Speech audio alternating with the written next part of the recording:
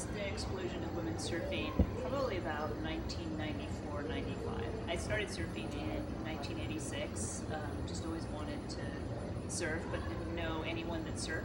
And at that time, there weren't surf schools or surf camps where you could go and learn how. You really had to know somebody. There weren't places to rent boards either. So I was finally given a board, taught myself to surf in San Francisco at Ocean Beach. But I was really the only woman that I knew in that area that was surfing. There was definitely a handful down in Santa Cruz, which is about an hour and a half south of me. But I rarely saw a woman in the water where I lived.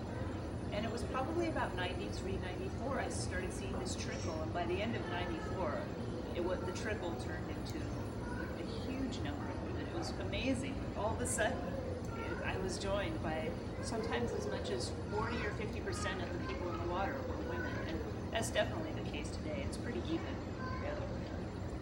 When I first started surfing, guys were a little taken aback by me being in the water, especially at Ocean Beach. It's definitely more of a macho spot. It's a pretty hard place to surf.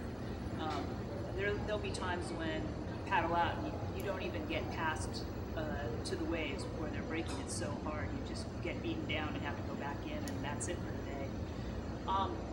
And I think they were really concerned that I was going to be a danger to them, and myself included. And probably they were right. I didn't know what I was doing when I got out there. It was just, there's a wave, and it's the one closest to my house. And some of them were discouraging and said, comments, but most of them were pretty supportive. The board that I was given turned out to be probably the worst board you could ever learn on. It was a long board that had been recut probably in the early 70s into what's called a minigun, which is very narrow and pointy. But I actually managed to stand on it and get up. But when I brought it to the local surf shop in San Francisco and proudly showed them my new board, they all started laughing. I was mortified. It was because it's all these guys hanging around drinking beer, talking story.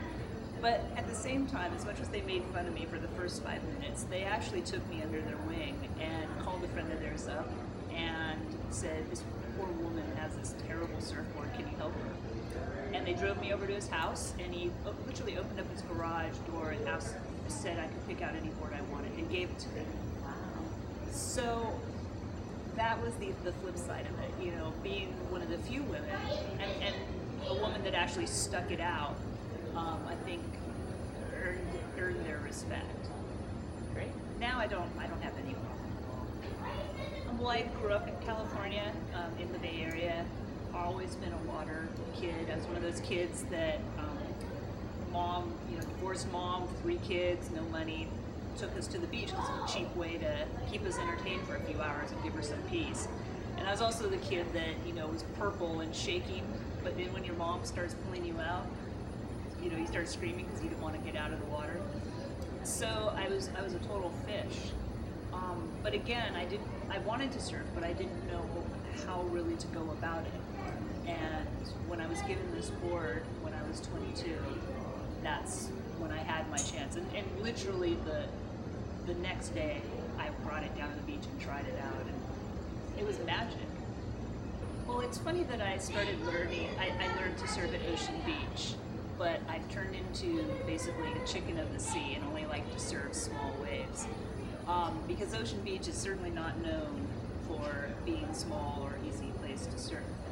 And I was actually much more comfortable in bigger surf when I first started, and probably the second year I was surfing, I had an incident where I almost drowned that pretty much put me off surfing bigger waves. For up to this day, I've been surfing for 21 years now. I don't like to be really scared, to be honest with you. I don't enjoy it. I like to have a lot of fun. And because I have such a limited time to surf, I just want to feel that joy, that fun, that escape from my stressful life. And to me, surfing bigger waves is more stressful than fun. So I'd much prefer to have the smaller waves. I also like to try and do different maneuvers, walk up to the nose, do things like that. That's kind of harder on bigger waves. is. That's why I was so interested in doing the documentary about Sarah, my film partner Sally Lundberg, because I wanted to know why a woman would want to surf big waves, because it was something that I just couldn't fathom ever wanting to do. So it was wonderful to get to be given a window into that world for 5 years that we filmed Sarah out of Mavericks. But I can definitely say now, I never want to surf anything over 10 feet. Surfing has had numerous impacts in my life. I started surfing when I was 14 years old at Pismo Beach.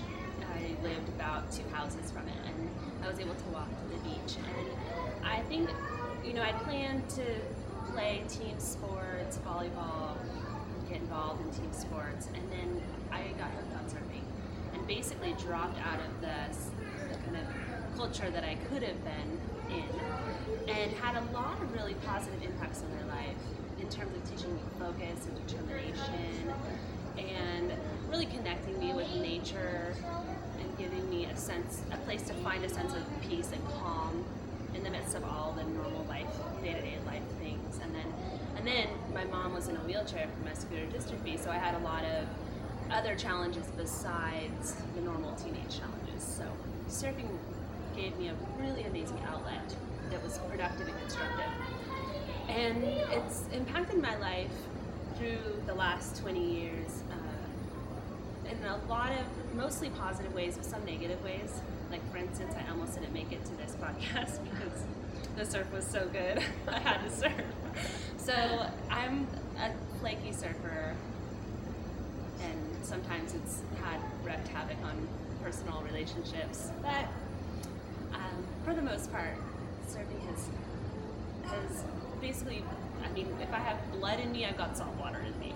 So it's a huge part of my life. And when I think about how I'm going to plan my day, if there aren't any waves, I'm thinking, okay, can I swim? Can I paddle? How can I get in the water and still accomplish all my responsibilities?